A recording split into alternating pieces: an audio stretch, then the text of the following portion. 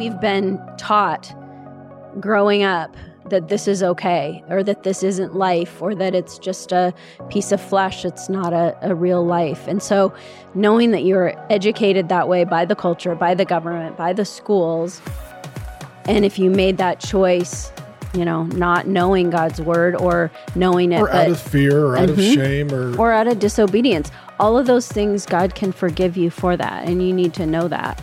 But it is a grieving process that you will need to have. It's not just something that generally will go away and you never think about again. And so we've had to walk through that grieving process with these women, knowing that, there's redemption in it. And God does love them. He didn't love them anymore before or after. He loves us unconditionally if we're in Christ. God's not just pro-life, he's pro your life. That's right. All right, Pastor Mark and Grace here with the Real Marriage Podcast. And this one, I'm just going to tell you right up front, it can be a little more sober. It's about abortion. Mm-hmm. And through our ministry, Real Faith, of which Real Marriage is a part, we have a special ebook we'd love to give you for free. And it's Abort Abortion. And I'll tell you the story of it and why it's so important. I felt burdened to write about abortion with the overturning of Roe v. Wade, the issue going back to states where, in my opinion, it should have been in the first place. It should not be a national issue. It should be a state issue, as most things should be. And I just felt burdened. So I sat down one day, 14 hours, and literally just wrote a whole book.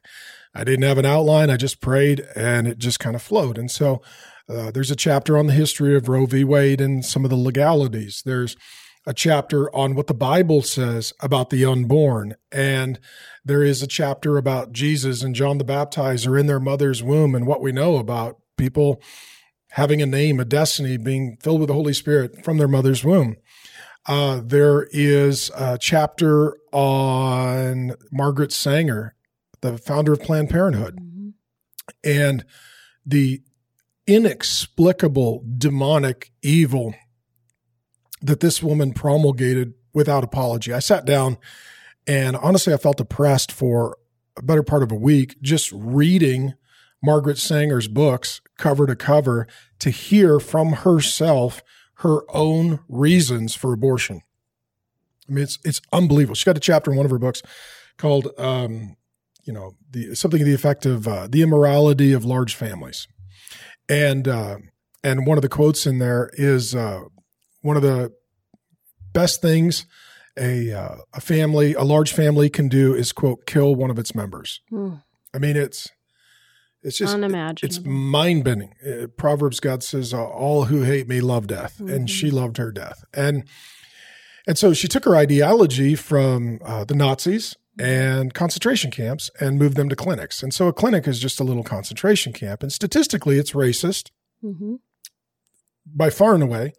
Those who are non-white are getting the abortions, and the clinics are put in the poorest neighborhoods. And so, man, it's a book I'm super honored to write, but honestly felt oppressed afterward. And it just came out in 14 hours. Yeah. We'll give it to you for free. It's Abort Abortion. But I start with sharing our story. And so I know there's a lot of Christians that are going to listen to this, probably a lot of people that are parents and pro-life, probably some people that in their past they had an abortion. I mean, I cover it in the book, but there's a large percentage of people who are professing Christians that have had abortions. Yeah. But when we started, honey, our dating relationship, maybe just explain where we came to this issue very different conclusions. Yeah, I mean, you were pro-choice. I was pro-life. I had very deep convictions about it and knew that that's what the Bible was clear about, and tried to convince you over and over. But you went more with the cultural arguments and the cultural sway. And so I just, at one point, just stopped arguing and just prayed that God would lead you in truth and bought you a Bible.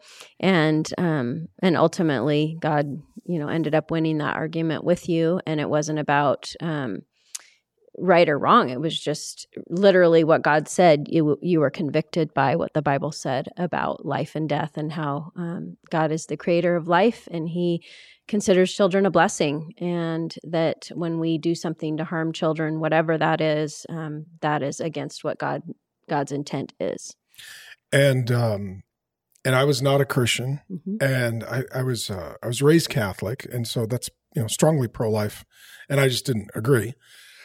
We were 17, and I wasn't just pro-choice. I was pro-forced population controls. I was pro-sterilization of those who are poor or what I would deem less fit.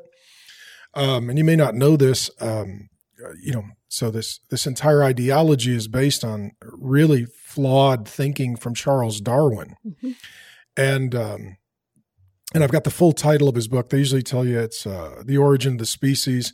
And it's actually the title continues, and the preservation of favored races. So it's he's a racist. He's a racist. It literally is saying that we evolved, and some of us are more evolved than others. And Margaret Sanger talks about, quote, the savage races. And so it's racist. It's godless. She was anti-Christianity very vehemently. She was anti-capitalism.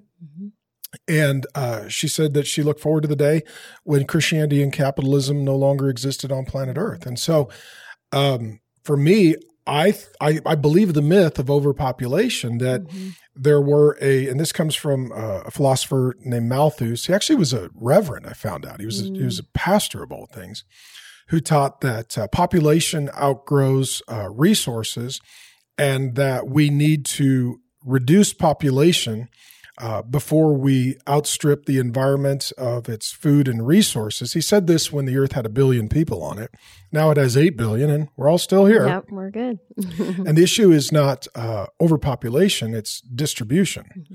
Like right now, we've got a war in Ukraine, and there's plenty of food. We're having a hard time getting it moved around. Right. And so the issue is not population, it's distribution. But I believe that. And so I believed, of course, that I was more fit. And if anybody should die, it should not be me, because I'm, such a gift to the planet. And I remember arguing in high school. There was a debate, and they brought me up, and they brought up a sweet Christian girl, and she gave the pro-life position, and I gave the pro-death position. And I eviscerated her. I melted her to the ground. She ran out of the classroom, unable to even continue debating me because I eviscerated her. And I was wrong, but I won the argument. Go to college on a leadership scholarship, and I started studying under a Marxist professor from Africa. I won't say his name, but he was complete forced population control, evolutionary theory. He was social Marxist. He was forced sterilization. He was pro-infanticide, even killing born children. And I studied under him for about a semester and got to know him. And I liked him. I thought he was making sense. And I remember he put me up. I don't know. There was hundreds of kids in the class. It was a large class at State University. Again, some Christian kid wanted to debate, so he put me up against a Christian kid. Same thing. I just complete nuclear assault on this Christian kid, melted them to the ground. They couldn't finish the debate. The point is, first of all, I'm glad that God saved me. Yes. Amen. I mean, if I'm going to argue, I'd rather argue for Jesus in the Bible. Right. And then you gave me a Bible, and I started reading it, and God saved me. And all of a sudden, I got the Holy Spirit, and I got a new mind, and I started thinking differently. And I came to a very quick conclusion that the God of the Bible is 100% pro-life. He's the author of life. There's no death until sin. God doesn't even have death as part of the original plan. It comes in after sin. Children are always a blessing. In the Bible, when somebody can't get pregnant, they're devastated. The thought of God's people ending life is unconscionable in the Bible. That's what Pharaoh does, trying to kill the baby boys. That's what Herod does, trying to kill the baby boys. It's always the demonic government that's trying to kill children, and God's people are trying to have them. And God says, be fruitful, multiply, increase in number, fill the earth, and subdue it. That's a ton of kids having a ton of kids. And now we got 5 kids, and I can't even fathom what in the world I was thinking. And when we miscarried a child, it was devastating because I love being a dad. I mean, I absolutely love being a dad. It's like, I'm all about being a dad. And so if you're listening to this and you are someone who maybe is curious about why you should be pro-life, get the ebook, Abort Abortion. It's free. There's over 100 footnotes. I did my homework, and I presented as a guy who knows a lot of the arguments because I argued them persuasively. And so I didn't start with the Bible. I started against the Bible. And obviously now I'm for the Bible, and I'm for the Lord, and I'm for life. And if you're someone who is pro-choice or maybe undecided on the issue, give me a shot to change your mind or to train your mind. If you're a person who is pro-life and now you see the conversation rolling in the country and there's a lot of debate and discussion, maybe it's coming up with friends or family or workmates or classmates, let me help give you some resources, including a whole chapter that scientifically proves it's not even a question. Life begins at conception. I mean, our culture doesn't even debate this. It's because if a woman is pregnant and you assault her and she miscarries, you could be charged with murder because you took a life. I mean, it's just insane. And if you're someone who wonders why Christians should care about this issue, I'd want you to give me a chance to try and show you why it's important. What would you say, honey? And we want to get this book to as many people as we can, and it's free. We just want to give it away because we care about the message. What would you say to what would you say to a woman who is a Christian and had an abortion? And there's a lot of women listening to this. They're Christians, maybe even now they're moms. And the majority of women who have an abortion also have a child.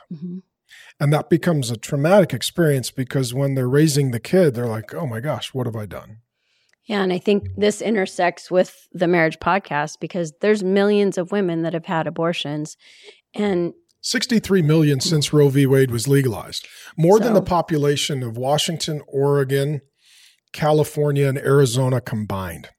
It's roughly similar, the number of abortions, to the number of people who live in California and Texas, the 2 most populated states in America.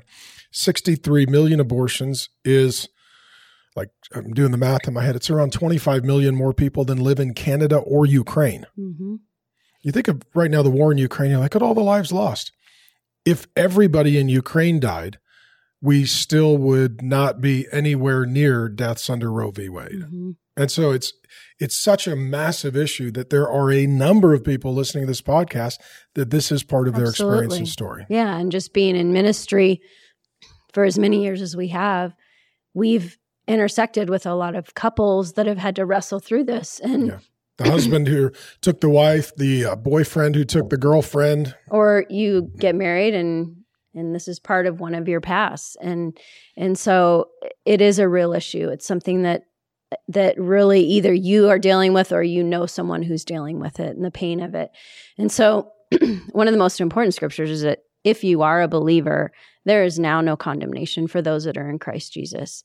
And I think to have the history of abortion, though it may be hard to listen to if you have participated in that, it actually helps because you need to know kind of the history and the education that you went through. Exactly. And I have dear friends that have gone through abortions in their younger years and fully regret that now. And it still can be a pain in their life, but they know they're not condemned for it. But it's a grief process that they've had to go through, knowing that they did take the life of their child and that God forgave them for that. It's not an unpardonable sin. Which some people try and make it. The hardcore pro-lifers can be really awful and condemning in how they present. Paul took life and went on to be a writer of 13, maybe 14 books of the New Testament. There's a debate about Hebrews.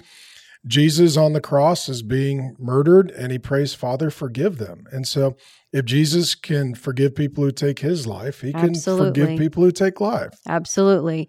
And so that is super important to know those things, to know the history, to know that we've been taught growing up that this is okay, or that this isn't life, or that it's just a piece of flesh. It's not a real life. And so knowing that you're educated that way by the culture, by the government, by the schools, and if you made that choice, not knowing God's word or knowing it, or out of fear or out of shame or out of disobedience, all of those things, God can forgive you for that. And you need to know that.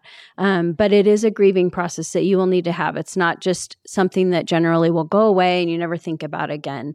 And so we've had to walk through that grieving process with these women, knowing that, there's redemption in it, and God does love them. He doesn't love them anymore before or after. He loves us unconditionally if we're in Christ. God's not just pro-life, he's pro your life. That's right. So you are forgiven, but it is a process to walk through that healing with the Lord. And if you're married and you're trying to figure this out, there are books on grieving, and even some of the miscarriage books help walk through abortion and the grief of losing a child. But to go through that together, the husband will need to forgive the wife. Is there a resource that you tend to have? I know you run women's ministry. Yeah, I mean, for miscarriage and for loss of life grieving, we often recommend the book Held, H-E-L-D. And it's just a helpful journaling book to go through the grieving process.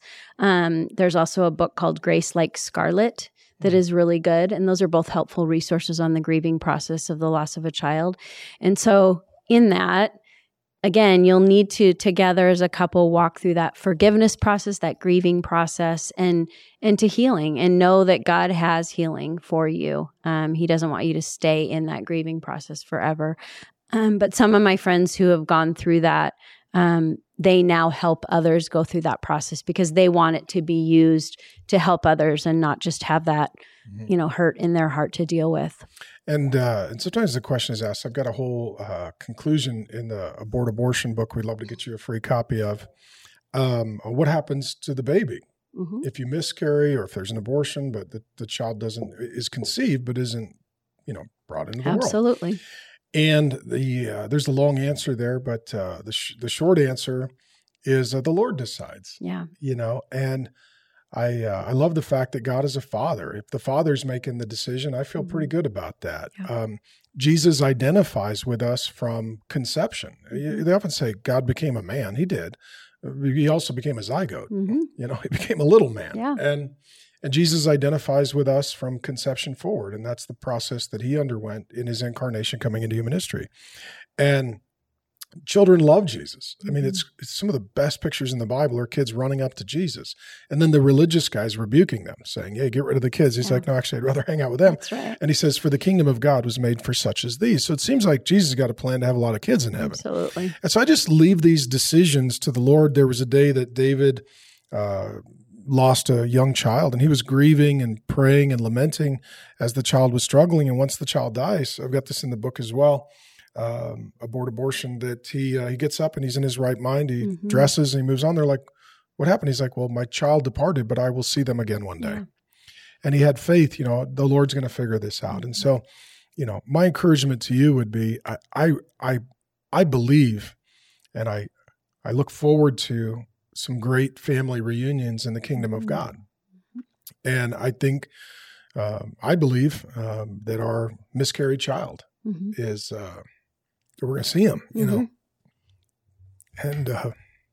it's hard. I mean, you lose a kid, and we got 5 kids, and the miscarriage was devastating. It's like, gosh, well, that's somebody we love, but we never got to hold, but it doesn't mean that they're not with the Lord, and it doesn't mean we won't be with them again someday. And so this is where the hope of resurrection, the hope of God's grace, and I think doctrines too, like predestination and election, which sometimes they get hard and mean and cruel, and but wouldn't it be great if it's like, well, God picks, and he picked them from the womb before they could get out and pick him. Yeah. So I have some comfort and rest in those doctrines and how they apply to the unborn. Yeah, we'll just leave it at that. Anything else you'd want to add, sweetheart? Yeah, I mean, just sometimes for the grieving process, some couples like to name the child. They like to have a memorial of some sort, just them privately. And that's okay too. Whatever helps you in that grieving process. There's also some bracelets you can buy that are engraved that, are a reminder that, you love that child now. And there's just a lot of symbolic things. Whatever's helpful, I would do that and just continue to pray in that healing process with your spouse. And I'm sorry that is something that so many marriages have to go through, but just have the hope of God's healing for you. And again, if you would please let me get you the book, Abort Abortion, and please give me the honor of putting it in your hands. Please help me get into the hands of family and friends. And here's the big idea. If God's people aren't pro-life, no one is. And at this point, the only thing that is holding back or standing up against the flood of evil in our culture that seeks to murder our children in the womb, to then brainwash, sexually confuse, and groom them as children, destroy them through social media and pornography and drugs and addiction. It seems like everything in our world is just trying to destroy children. Yeah. The only thing that stands up against that ultimately with any strength or integrity is the Word of God. And so we're Bible-believing Christians, no apology. And we want to be God's messengers, not God's editors. And on this issue of abortion, I was wrong. And God had to change my mind. And so I would love if you would allow me to share what I've learned with you and maybe help to get it into the hands of others. Honey, how about in closing, you just pray for those folks that are processing these issues? Yeah.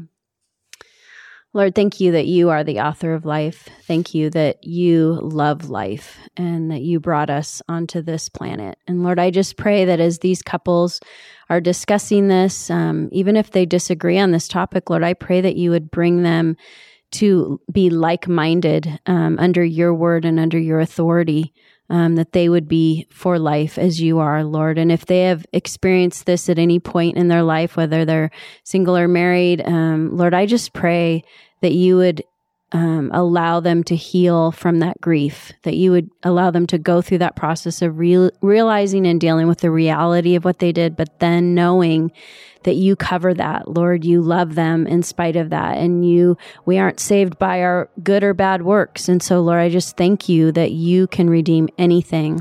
And I pray that this would be a part of their story that's healed and that they can then help others heal and also help others not have to go through this pain, and just helping them make a different decision. So thank you, Lord, that you are a God of grace and you are a God of forgiveness, and you model that to us so that we can do that in our own lives and do that with others. In Jesus' name, amen.